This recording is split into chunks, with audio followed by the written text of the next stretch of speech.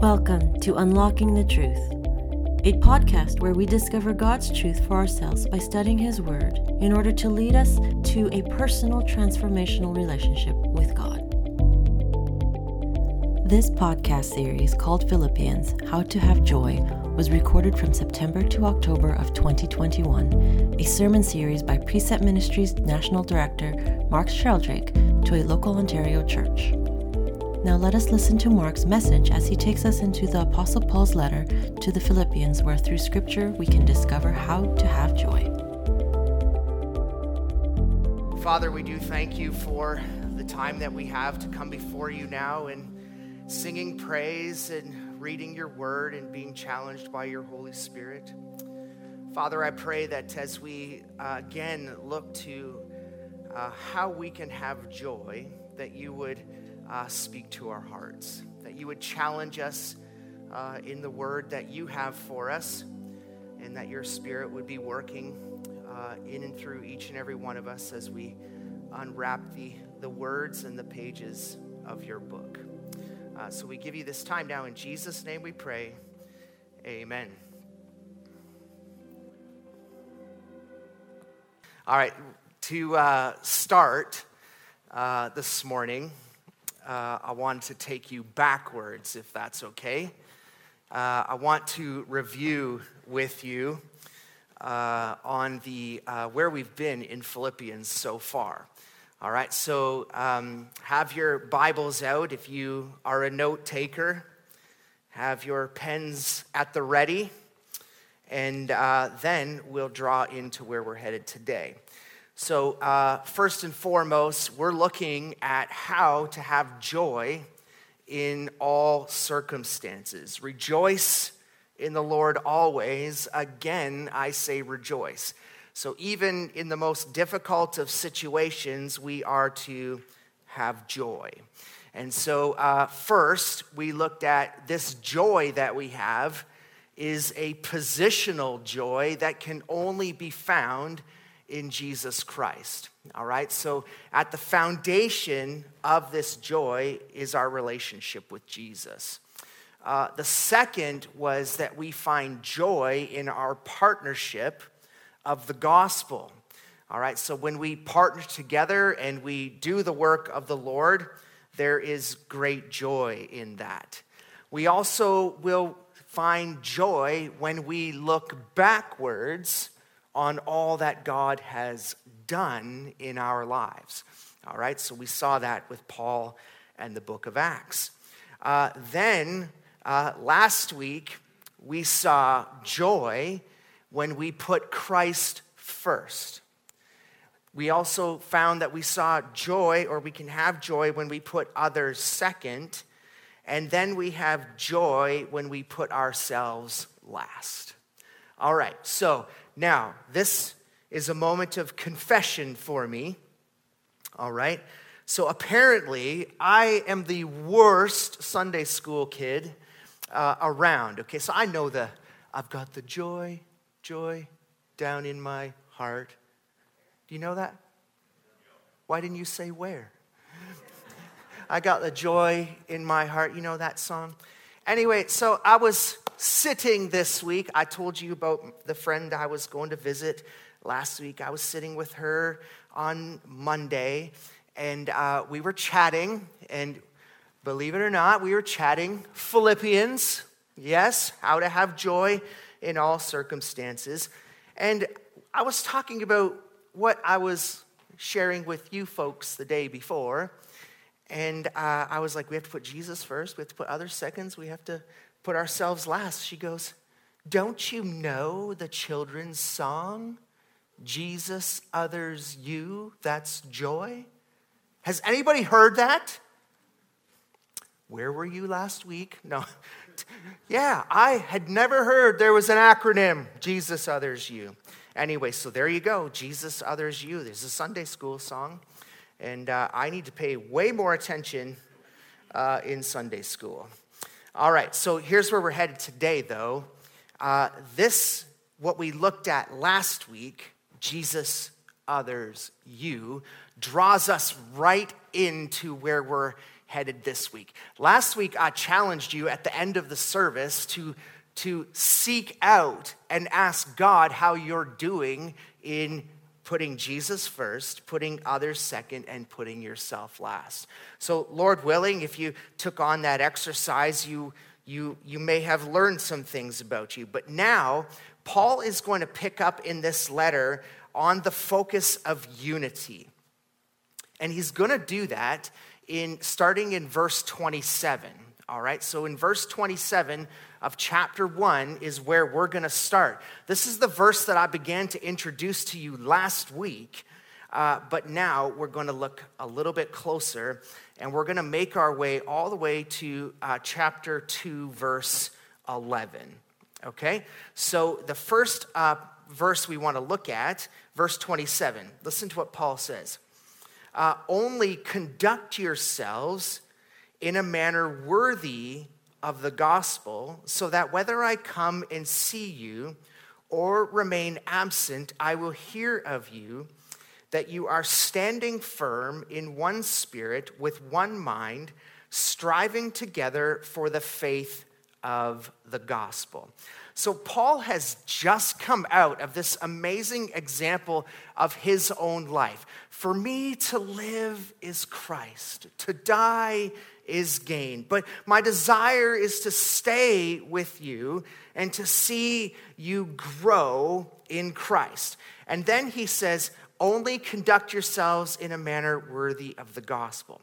So what we're going to set out first is, what does it mean to conduct ourselves in a manner worthy of the gospel? All right, so the first cross-reference we're going to look at is in Philippians. And this sets the stage for what it means to conduct yourself in a manner worthy of the gospel. Flip over to Philippians chapter 3, verse 20. So in Philippians 3, verse 20, Paul says regarding all believers, he says, our citizenship is in heaven, from which also we eagerly wait for a Savior, the Lord Jesus Christ. All right, we're going to come back to this passage when we get to chapter 3. But what Paul is saying, and we talked about this when we walked through Daniel, is that this is not your home. And therefore, when you live your life, you should not live your life like this is your home.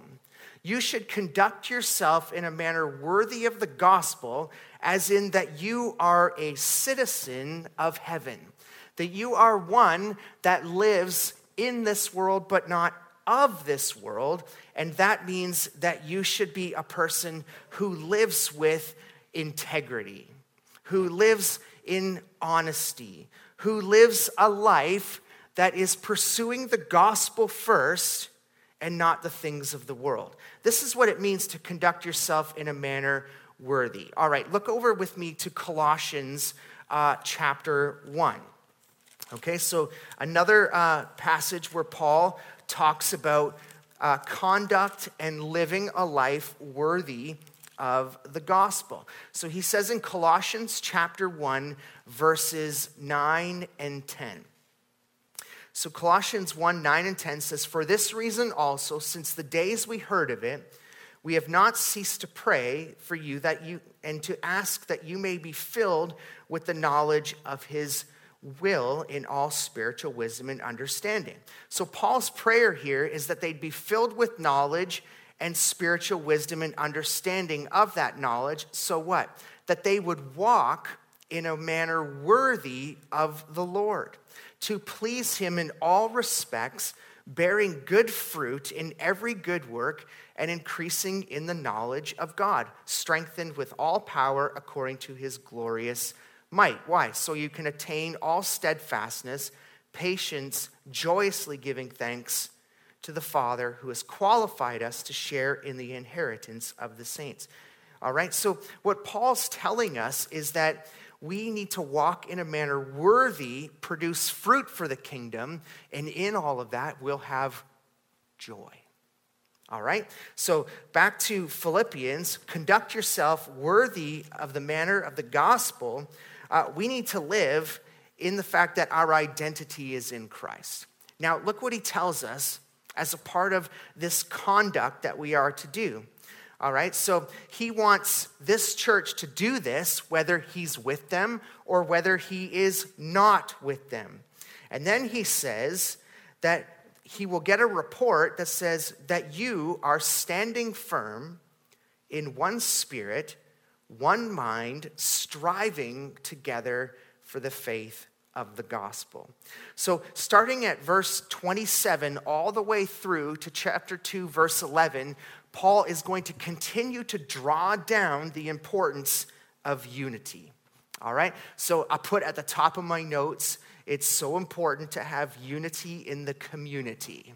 All right? So unity in the community, brothers and sisters in Christ, we need to be unified, standing firm in one spirit with one mind, striving together for the faith of the gospel. Look at verse 28. In no way alarmed by your opponents, which is a sign of destruction for them, but of salvation for you, that too comes from God. All right, so first and foremost, there's some scholars who believe that there may have been some division happening within the church. That as the circumstances and suffering for the gospel increased, that there was some people that were starting to break apart. All right, so just think about that. The idea of the word tribulation is a pressing together.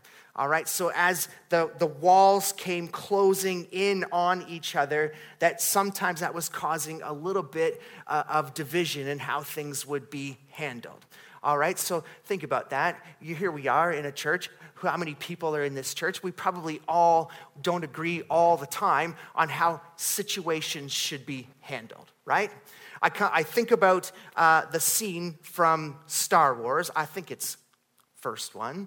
All right, so Luke and Han Solo and Princess Leia, they're all in this big garbage tank, and the walls are closing in on them, and they're trying to find this bar that's going to stop it from closing.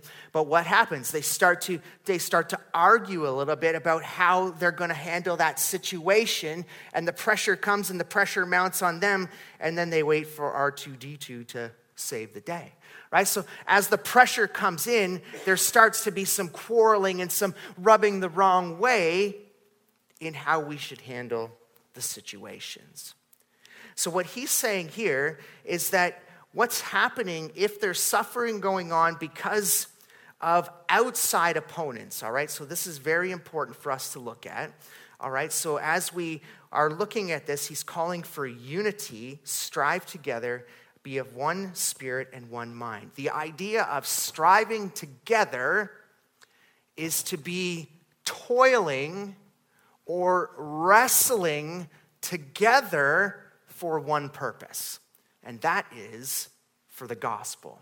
So what Paul is calling this church to do is to stand firm. That's the first thing. All right, so stand firm in the gospel. And when you stand firm, I can't help but think to when I was around 10 or 11 years old, and I lived on a court in Cambridge. And this court, they used to plow all the snow into the middle of the court in this big hill. And then we played King of the Hill. Anybody play King of the Hill before?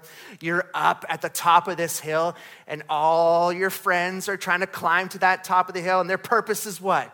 Push you off so they can become king of the hill. And if you get to the top of the hill, what you do is you dig your feet in and you hold your shoulders like this, and every kid that comes there, you just plow them back down the hill. Why? Because I'm standing firm and I'm staying king of the hill. This is what Paul is calling this church to do. He's calling to firmly plant that no matter what, shoulder in, nothing is going to rock them together. But how do they do that? They can only do that when they're unified. All right? When you work together in one spirit, standing firm in one spirit and with one mind, can you only remain king of the hill. All right? So, back in the day, maybe, just maybe, you partnered with people on the king of the hill, and made sure that you didn't get pushed off. All right, so first and foremost, you are to be of one spirit, one mind, striving or toiling or wrestling for the gospel. That no matter what comes against the gospel, you are going to dig firm and you are going to knock back so that you are together in it. And then verse 28, he says, don't be alarmed. That in no way are you alarmed by your opponents. Working together, standing together, being of one mind, you will begin to recognize those who are opponents of the gospel. All right, so now look what happens. Paul tells us regarding these opponents. All right, so he tells us that we are to be of one mind, strive together with one spirit for the gospel. Don't be alarmed by your opponents, which is a sign of destruction for them, but of salvation for you, and that too is from God. All right, so what's Paul telling us here? Okay, it's simply this, that we are going to face, as we are unified as one body, we are going to have people who come against us that are enemies of the gospel. That we need to stand firm together on the truths of God's word, that no matter what, God's word holds all authority and nothing is going to knock us down off of that hill. But secondly, he says that God has destruction reserved for anybody who opposes the gospel. All right, that's a principle that we know within Scripture, that any opponent of the gospel, those who come up against for the purpose of destruction of the gospel, they too will be destroyed. But if we stand firm as one spirit, one mind, striving for the gospel, salvation. Do you see it? So when we work together, when we pursue and we focus on that one mission, like Paul showed us in the very beginning last week, when we saw that Paul's purpose and mission was the gospel of Jesus Christ, that when we strive together with that one purpose, at the end, even though we will have opponents, which we'll look at in a minute, that salvation comes for us. You see, now, verse 29 is the term of conclusion. So verse 29, the first term of conclusion, that what? You will have opponents. They will be destroyed. You will be saved if you stand firm. But then look what he says. For to you it has been granted for Christ's sake not only to believe in Jesus, but also to suffer for his sake. All right, so what Paul is telling us is that when we stand firm in the gospel, with one spirit, with one mind, that we are mission focused on furthering the gospel, that we are going to have opponents. That when we stand for truth, there will be opposition. Don't be alarmed by that opposition, but here's the most important thing. Because you are in Christ, you will suffer for the gospel. All right, so sounds like the most amazing offer to be a part of, right? That we stand for the gospel and we suffer. Now, let's look at this idea of suffering for the gospel for a moment, and then we will come back to looking at the next part of that term of conclusion. All right, so John chapter 15. So John 15, let's look at verses 18 to 21, and we will see that Christians, believe it or not, destined for suffering for the gospel. All right, so John chapter 15, starting at verse 18, and listen to what John writes. He says, if the world hates you, you know that it has hated me before it hated you. If you were of the world would love its own. But because you are not of the world, but I choose you out of the world, because of this, the world hates you. Remember the word that I said to you, a slave is not greater than his master. If they persecuted me, they will also persecute you. If they had kept my word, they will keep yours also. But all these things they will do to you for my name's sake, because they do not know the one who sent me. All right, so what is Jesus telling you right here?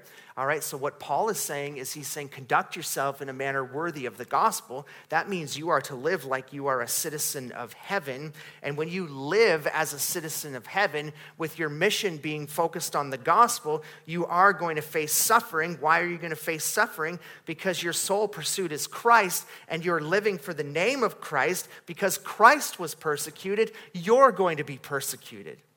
You will suffer for the gospel. It's not an option to suffer for the gospel. It will happen. There's no choice in that. When we live a life that brings glory and honor to God in all that we do, and when we stand for truth, you will suffer. All right, so let's look at the next one, Matthew chapter 5, verses 10 to 12. So Matthew chapter 5, verses 10 to 12. All right, so Jesus standing on the hill overlooking the Sea of Galilee. He brings his sermon, the Sermon on the Mount, and listen to what he says, starting in verse 10. Blessed are those who have been persecuted for the sake of righteousness, for theirs is the kingdom of heaven. Blessed are you when people insult you and persecute you and falsely say all kinds of evil against you because of me. Rejoice and be glad, for your reward in heaven is great.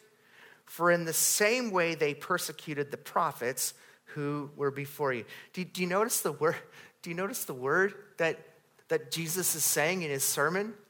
That goes along with the whole theme of what we're looking at in the book of Philippians.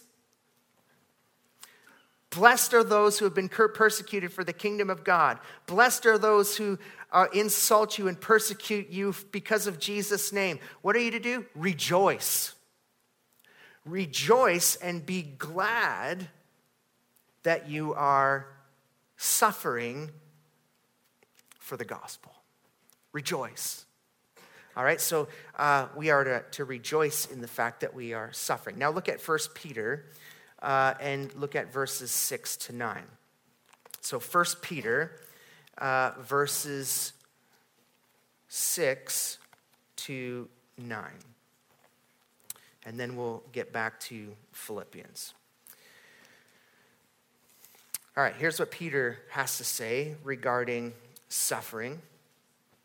Look what the church... the message to the church is, in this, chapter 1, verse 6, in this you greatly rejoice, even though now for a little while, if necessary, you have been distressed by various trials, so that the proof of your faith, being more precious than gold, which is perishable, even though tested by fire, may be found to result in praise and glory and honor at the revelation of Jesus Christ. Though you have not seen him, you love him. And though you do not see him now, but you believe in him, you greatly rejoice with joy inexpressible and full of glory, obtaining as the outcome of your faith the salvation of your souls. So what is Peter telling the church? He's telling them that, you are rejoicing now because you are facing trials, that you are being persecuted for the gospel of Jesus Christ, but there will be a time that comes that you will be a rejoicing time, inexpressible, full of glory, because you've obtained your salvation, at which is to come at the end. So go back to Philippians chapter 1. And he says, for you it has been granted for Christ's sake not only to believe in Jesus, but it is also for you to suffer for his sake. So the first thing that we want to look at, we want to add to our list on joy, is that we should find joy in suffering for the gospel. All right, so we should find joy in suffering for the gospel because the outcome of that suffering is salvation. All right, so at whatever time that may be, when God calls us home, we will be saved. So now he tells us, let's look at 29 and 30 again. It's been granted to you for Christ's sake not only to believe in him, but also to suffer for his sake, experiencing the same conflict which you saw in me and now hear to be in me. So remember, this is this church, okay? So when Paul first went to this church, don't you remember a few weeks ago that Paul was arrested and put into prison for the gospel? What did the church see? The church saw that Paul went to jail for the gospel. Well, where's Paul now? Paul again is in prison. Why? For the gospel. So he's not on this beautiful island, drinking out of coconuts. He is suffering for the gospel. He is being beaten for the gospel. He's showing the church that he is able to rejoice in his circumstances of suffering so that they so should suffer and they find rejoicing in that as well. But at the end of all of this suffering for the gospel, they need to do it together. They need to be of one spirit and one mind, pushing the gospel forward. And when you do that, opponents will come and they will cause you to suffer for what you believe. All right, now look at the next part of this, because it brings us into chapter 2. All right, and we're going to bring out 4 things that are a call to unity. Okay, so 4 things that will bring us into unity. All right, here we go. Therefore, this is another term conclusion. If there is any encouragement in Christ, if there's any consolation of love, if there's any fellowship of the Spirit, if there's any affection and compassion, make my joy complete by being of the same mind, maintaining the same love, united in spirit, intent on one purpose. Did you hear it? Did you hear the repeated word over and over? The word one? All right, it is mentioned multiple times. Let's draw them out. So if you were to take your Bible and you were to kind of circle them, verse 27 has one spirit, one mind. All right, then we also have in verse 2, being of the same mind, maintaining same love, united in spirit, intent on one purpose. This is all about unity. So as we walk through this now, we want to start with what will make Paul have joy. All right, because we want to add that to our list of the thing that is going to bring Paul joy. Do you see it? What brings Paul joy? Unity. Knowing that whether he is with them or not, that his joy will be made complete when you, church, are of the same mind, maintaining the same love, united in spirit and intent with one purpose. Add to your list, there is joy in unity. All right, so great joy is found in unity. Now, go back to chapter 2, verse 1. So, therefore, if there's any encouragement in Christ, any consolation of love, and any fellowship of the Spirit, if any affection, make my joy complete.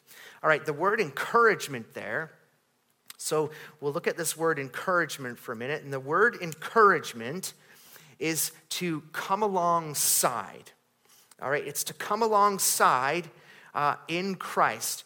And so in encouragement, we know you come beside someone and you encourage them and you spur them on. Keep going. Good job. Well done. And so what the next word I want to look at is this word that really opens this up for us. It's the word consolation. The word consolation in the Greek is a persuasive address.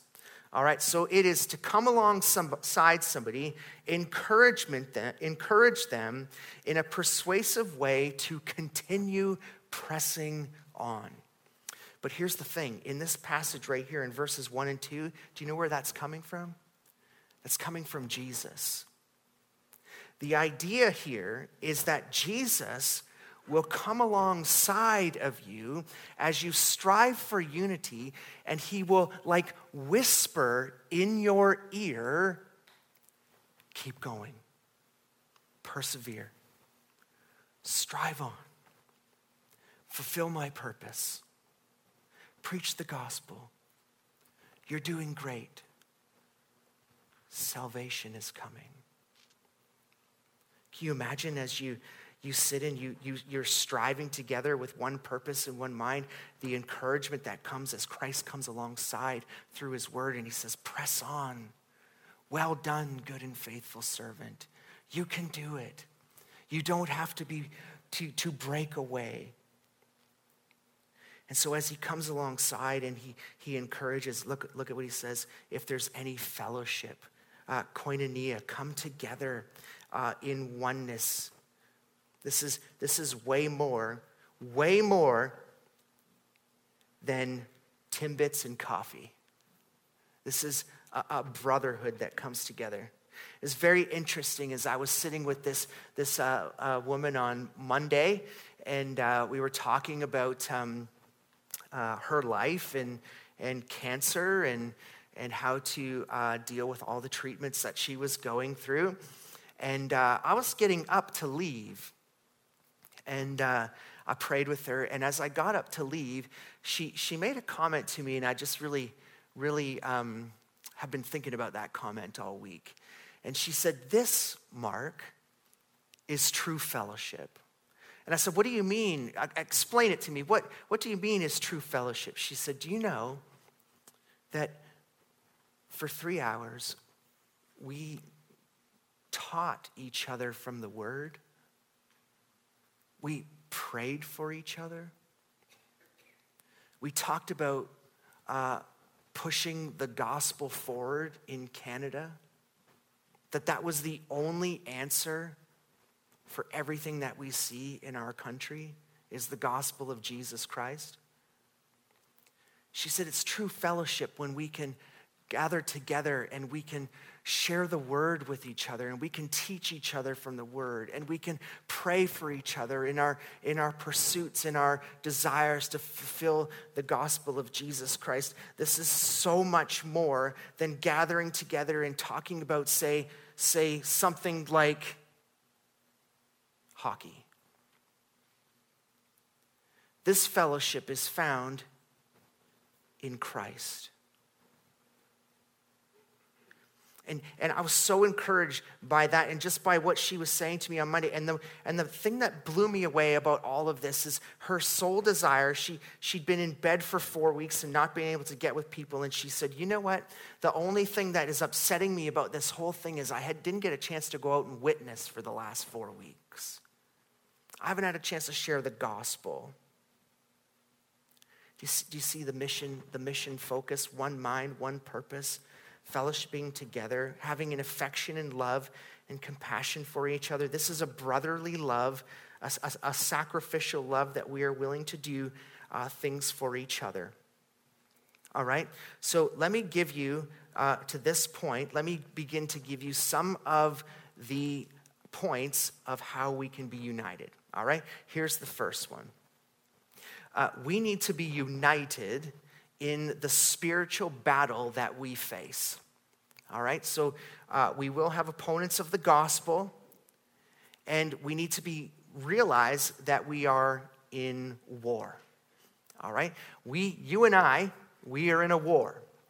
We are not here for the purpose of just to fulfill our time until we go be with the Lord. We are battling against Satan and his enemies, and if we're not united in that, opponents will overtake us. All right, so we need to be we need to be united in a spiritual battle. Here's the second one. We need to have a genuine love for one another in fellowship. So we have to have a genuine love for one another in fellowship.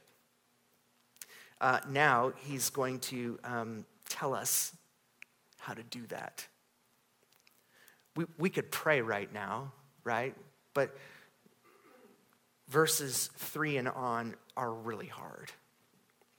They are verses that can bring great conviction upon us because the world that we live in now, this is the focus. All right? It's the opposite of what Paul's telling us to do in Philippians. All right, here's what it says, verse 3. Do nothing from selfishness or empty conceit, but with humility of mind, regard one another as more important than yourselves. Do not merely look out for your own personal interests, but also the interests of others. Just let that sink in for a minute, because what we saw last week, right, in the Sunday school song that I didn't really know there was one for, the acronym, joy, Jesus, others, you. All right, so Jesus first, others second, you last, was the purpose of the message that we looked at last week. And then he calls us down and he says, you need to strive together as one spirit, one mind for the purpose of the gospel. Don't be alarmed by your opponents. If there's fellowship, if there's love, if there's consolation and encouragement, if you are in Christ, that you are united together with one purpose, your sole mission is the gospel of Jesus Christ, then you must do nothing out of selfish or empty conceit. This one hurts. This one, when we look at the idea that Paul is getting at, is do nothing for the purpose of glorifying yourself. All right? So if we are in a purpose for the gospel of Jesus Christ, that is to bring all glory to God. But if we live in a life of selfishness and conceit, and we don't regard others as more important than ourselves, and if we only look out for our own personal interests in life, we seek all the glory. And I could take you to multiple passages about stealing the glory from God, but the purpose here is that we must put ourselves last. All right, so here's the problem with this. Okay, let me just wrap this around to you and bring it to today. All right? Today, the world teaches you that you must pursue everything for your purposes. This is a me world. All right? We even come into the church and we might say, I didn't get anything out of that sermon today. It was not speaking to me. There's a great video on YouTube. You could Google if you want this week. It's called The Me Church. Where they come in and the couple's all about, what can I get from the church? You see, the whole world is solely focused on building yourself up. If any of you spend any time on social media, you will see that everything is about me. And you see, what Paul is calling us to is the exact opposite of what the world has for us. But you and I as believers, we get caught. We get sucked into that me attitude. And sometimes it is really hard to get out of that position. I even think about what we're going through in the world today. It's so polarizing. Look at the division that's happening within our own country. We have a country that just went to the ballots and came out no different than we did before as a divided nation over who should be in charge. This whole idea here of what Paul is saying is that there can be no me when you are striving together in unity. You have to get rid of all of that. That the sole purpose is the gospel of Jesus Christ. And we must pay close attention to the personal interests of others. Now, where we're headed in this last bit of the section of the passage. All right, so here's the most amazing thing of what Paul does, okay? So he's got a little bit of a sandwich here. All right, so he starts with Paul. Here's my example. This is what I've done for the gospel. My desire is to go to be with Christ, but I am coming to stay with you, and because I want to see you grow. Now, you should live in unity with pursuing the gospel, that you should do nothing out of selfish conceit. So he gives his example. This is Paul's life and his example up to verse 27, and he shows you how he is living out and he is imitating Christ. That he has put the gospel first, that he has put others second, and he has put himself last. Then he calls the church to do the very same thing. And then he says, let me just raise the bar way above me. And he says, you need to do just as Jesus did. So he doesn't stop the bar at imitate me. He now gives us Jesus. All right, so let's walk through the final verses of this and how we to have joy and unity, okay? So we must, here's the third point, we must have, to have unity, we must have genuine humility and self-sacrifice. We need to truly be humble and willing to sacrifice our desires, our hopes, our wants for others. The final one is we need to follow Christ and his example. All right, so let's look at this. This could be a message in of itself, looking at Jesus. He says, verse 5, have this attitude in yourselves, which is also in Christ Jesus, who, although he existed in the form of God, did not regard equality with God a thing to be grasped. But he emptied himself, taking on the form of a bondservant and being made in the likeness of men. Being found in appearance as a man, he humbled himself by becoming obedient to the point of death, even death on a cross. For this reason also God highly exalted him and bestowed on him the name which is above every name, so that the name of Jesus every knee will bow, of those who are in heaven and on earth and under the earth, and that every tongue will confess that Jesus Christ is Lord, to the glory of God the Father. All right, so first of all, he says, here's the attitude that you should have. You should be like Jesus. All right, so why should he be like Jesus? Look what it says. He says that Jesus existed in the form of God, but did not regard equality with God a thing to be grasped. So the first point here that we need to understand, okay, so Jesus was God.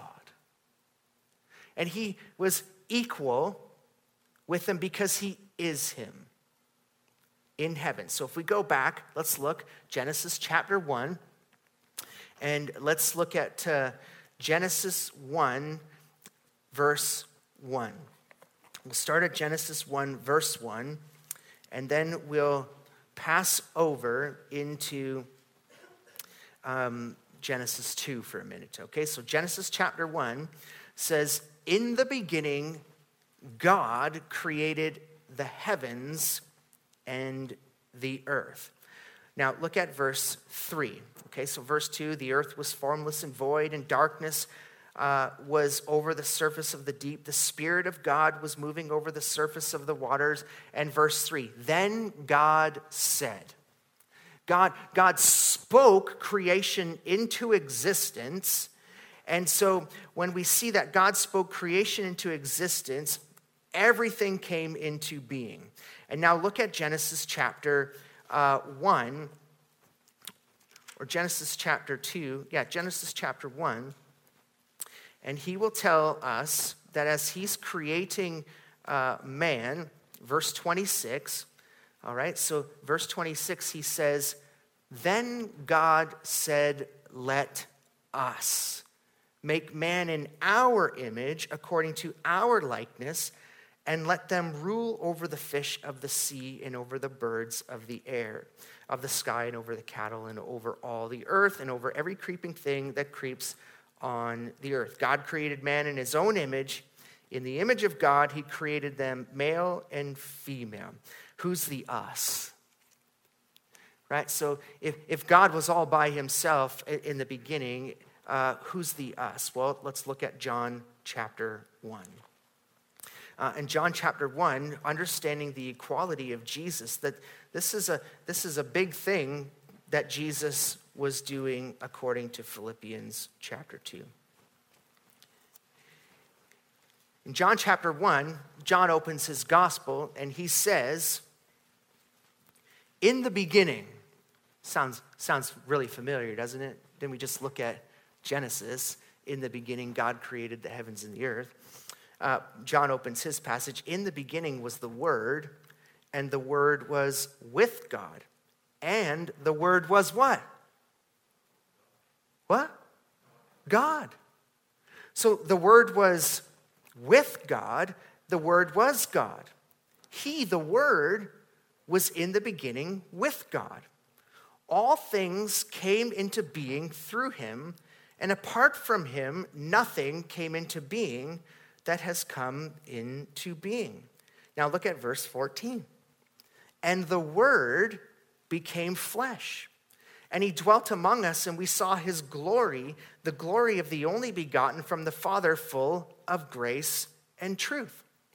Well, what do we know? From the beginning, the us, all right, so God the Father and the Word. The Word was God, the Word was with God. We know that Jesus became flesh. Jesus was with God in the beginning.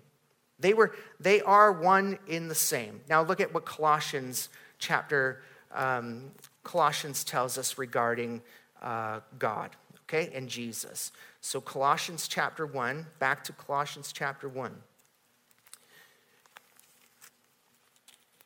And listen to what Paul then writes about this relationship between God the Father, Jesus the Son, and creation. All right, so look at verse 15. Okay, so while Jesus, it says, "He is the image of the invisible God, the firstborn of all creation. For by him all things were created, both in the heavens and in the earth.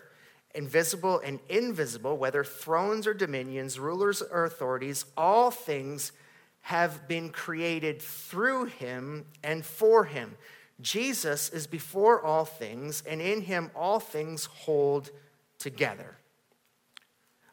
When Paul tells us, according to Philippians chapter 2, that what Jesus did was not to consider himself to be regarded as equal with God, a thing to be grasped, this is huge, because Jesus is equal, because he is God.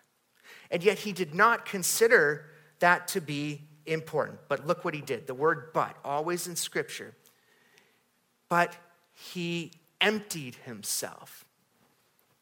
The other term in understanding is renounced.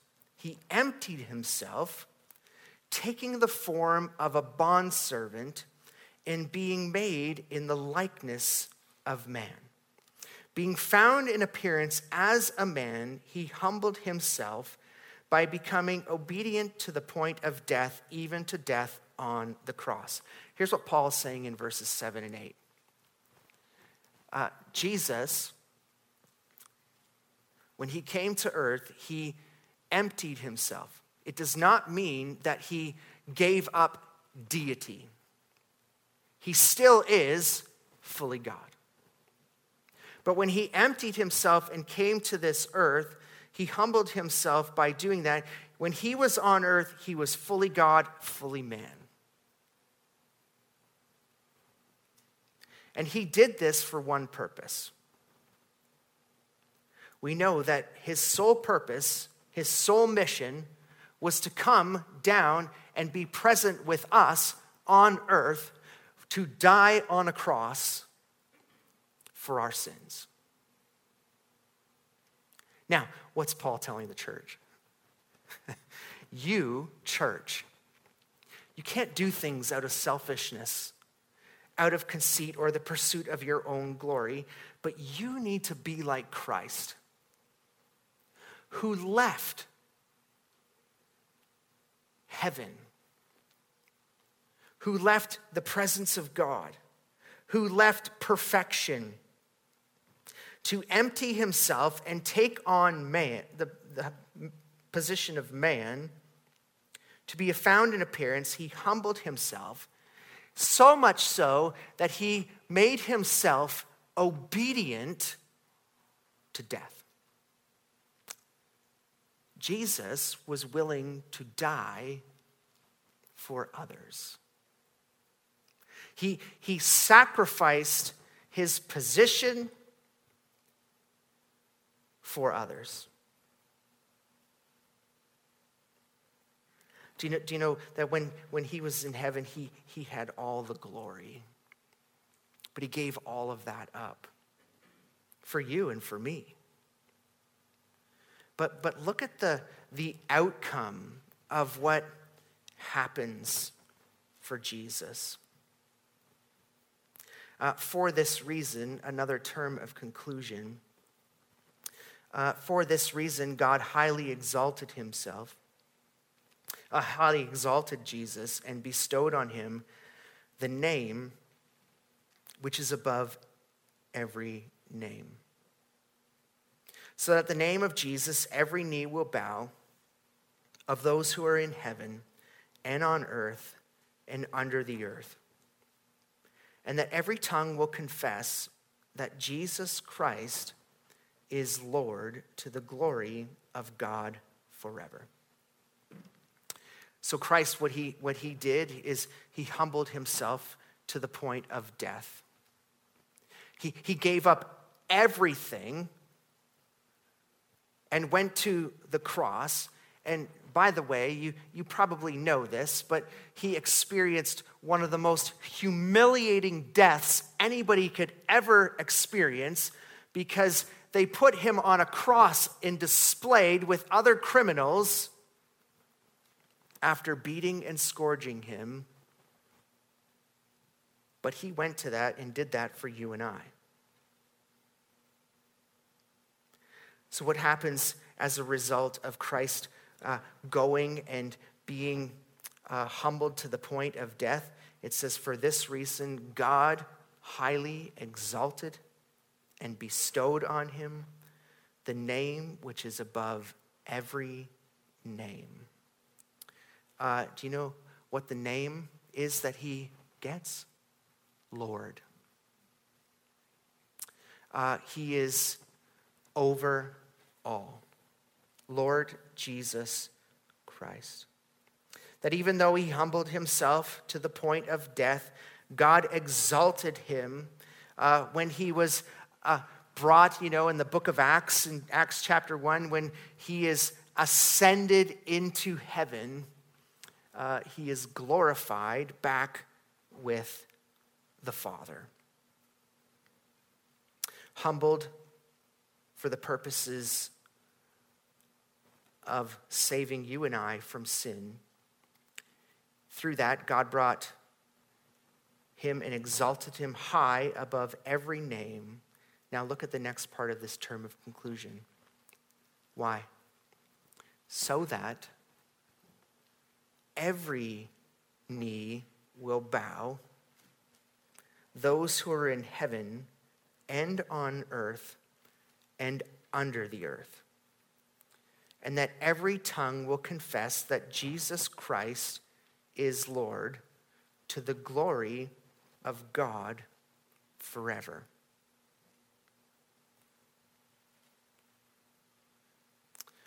The act that Jesus did on the cross in saving us from sins, humbling himself to the point of death, with the sole purpose that when he was raised from the dead, he defeated sin, he defeated death and he ascended to be with the Father. He now sits at the right hand of the Father, that because of this, he can take on names like Great High Priest.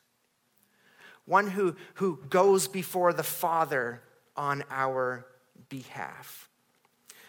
This action that Jesus took on is the ultimate example of mission-focused and loving others more than he loved himself. This is what Paul is calling us to. He's calling us to say, okay, well, here's my example, but you need to follow Christ. Do you have this sacrificial love for others that you are willing to go above and beyond for the glory of God? This is the unity that he is calling us to. So let me walk you through these four points of how we can have unity again. All right? So we need to be united in a spiritual battle. We need to be united in love and fellowship. We need to have a genuine humility and self-sacrifice. We need to follow Christ's example. I want to bring you to one last passage because it is a vital passage. It is so important for us to understand, and it is John chapter 17. And I'm not going to walk you through the whole passage, but I want you to see that this is Jesus praying in the garden. One of the last conversations he will have with his Father. He is about to go to the cross. Shortly after this, he is in Caiaphas' house and he is being questioned about who he is. All right, so what John is recording in Jesus' prayer is, first, let's look at a key point in this and follow through John chapter 17, verse 1. Jesus spoke these things, and lifting up his eyes to heaven, he said, Father, the hour has come, glorify your Son, that your Son may glorify you. Even as you gave him authority over all flesh, and to all whom you have given him authority, that he may give eternal life. Do you know what Jesus is praying in verse 1? He's saying, Father, my work is done. The hour has come. Bring me home. But let me glorify you by being obedient and going to the cross, and then bring me home. This is the prayer that Jesus has. We also know that God gave him authority over all flesh. He gave him the authority to give eternal life. And then he describes to us what eternal life is. He says, this is eternal life, that they, his disciples, that anyone, that they may know you, the only true God, and Jesus Christ, whom you have sent. All right, so what's the key to eternal life? That you know God, and that you know that God sent Jesus for them. That he humbled himself and came down to earth to die on the cross for their purposes. Look at verse 4. I glorified you on earth, having accomplished the work which you have given me. Now, Father, glorify me together with yourself, with the glory which I had with you before the world was. Take me home. My work is done here. He then goes on to say, I manifested your name, I preached the gospel. And then look at verse 7. These disciples have come to know that everything you have given me is from you. So they're talking about a unity here that comes together. Verse 8, for the words which you gave me, I have given to them. They received them truly and understood that I came forth from you, and they believed that you sent me. Do you see it? Do you see what Jesus is saying in the garden? He's saying that the disciples, they knew that God sent Jesus to earth. What is that? That's the definition of eternal life. Now, he goes on and he prays for himself. He prays for the disciples. But then over here in verse 20, he begins to pray for you and I. All right, so he prays for you and I, and listen to what he prays. He says, I do not ask on behalf of these alone, but for those who also believe in me through their word, that they may all be what? One. That they may all be one, even as you, Father, are in me, and I in you, that they may also be in us. You see that us anywhere else? Genesis chapter 1. So that the world may believe that you sent me. The glory which you have given me, I have given to them, that they may be what? One, just as we are one. I in them, you in me, that they may be perfected in unity, so that the world may know that you have sent me and loved them even as you have loved me. Do you see what Jesus is praying here in this passage? Okay, so first, he's talking about that this glory in verse 22, the glory which you gave me, I've given to them. That glory that he's referring to is the Holy Spirit that will come upon the believer. This Holy Spirit that will unify us together as the body of Christ. And Jesus is praying that we may be united in the Holy Spirit. Why? Because when we're united, when we are walking together in one spirit and one mind, look what the text tells us the world will know. The world, verse 23, will know that you sent me and have loved them even as you loved me.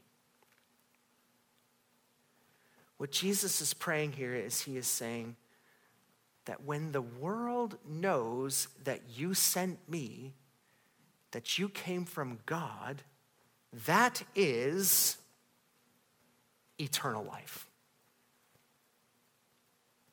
So how do we express that Jesus Christ came from God and that we are one as they are one, all united through the Holy Spirit? The world will see that we are different. They will see the path to eternal life. We need to be united as we go to battle. We need to be united in our fellowship together. We need to be genuinely humble and sacrificial, and we need to follow Christ's example. Why? Because the world is watching.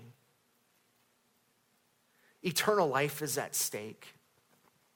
How often have you run into somebody that has said, I can't be a part of church because there's just so much infighting and arguing, and there's so much hypocrisy because they're not united together? You see, what the world is doing to us right now is the world forces unity. All right? So they force unity on you, and if you don't conform to their idea of unity, they cancel you. But you see, our unity is found in the Holy Spirit. It's in the blood of Jesus Christ. And if we are truly transformed by the gospel of Jesus, this is not something we have to do. It is something we want to do. We want to be united together in one purpose, knowing that we are in a battle for truth, knowing that, you know what, it's going to take some hard work to be a person who's willing to come into a point of humility and self-sacrifice for somebody else. I have to be willing to give things up for the greater purpose of the mission. I need to follow Jesus. This is the call that Christ has for us. And when we put these 4 things into action, folks, we are going to have joy. There's never joy in disunity. There's only strife. So that's the call that Paul has for us this morning, that Jesus laid out through his words, the call to be unified. But it's going to take work. But we can do it by being focused on mission, which is the gospel of Jesus. Let's pray. Father, we do thank you again for what we see in your word, the truth that is before us. Father, you know the importance of this call to be humbled before you, to put others first and to put ourselves last, to be people who are focused on you and your gospel. So I pray now that you would again speak to our hearts, that we would be united together in mission, that we would be focused on you and your glory only. That, Father, if there are things in our hearts this morning that are drawing glory away from you and they are self-serving and solely focused on what I can attain versus what can I give, Lord, that you would just break that from us right now. That we would be people that would be solely focused on the furthering of the kingdom of God, that we would do anything and everything to make that happen. Lord, may we be people who follow the example of your Son, Jesus, who had glory in heaven, who spoke creation into existence, who humbled himself and came to this earth and walked this earth with a sole mission to die on the cross. That, Father, through that sacrifice that Jesus made, we see exaltation. We see that Jesus is lifted up, and we too have a promise, as Paul says at the end of Philippians 1, that when we are united in one spirit and one mind, what comes at the end? Salvation. That we too will have an opportunity to spend eternity with you in heaven. So Lord, go before us now and challenge us to focus on unity. In Jesus' name we pray. Amen. Thank you for listening to Unlocking the Truth, a podcast by Precept Ministries Canada. Be sure to visit our website, preceptministries.ca, to find a Bible study class or workshop that will give you the tools to know God deeply and live differently.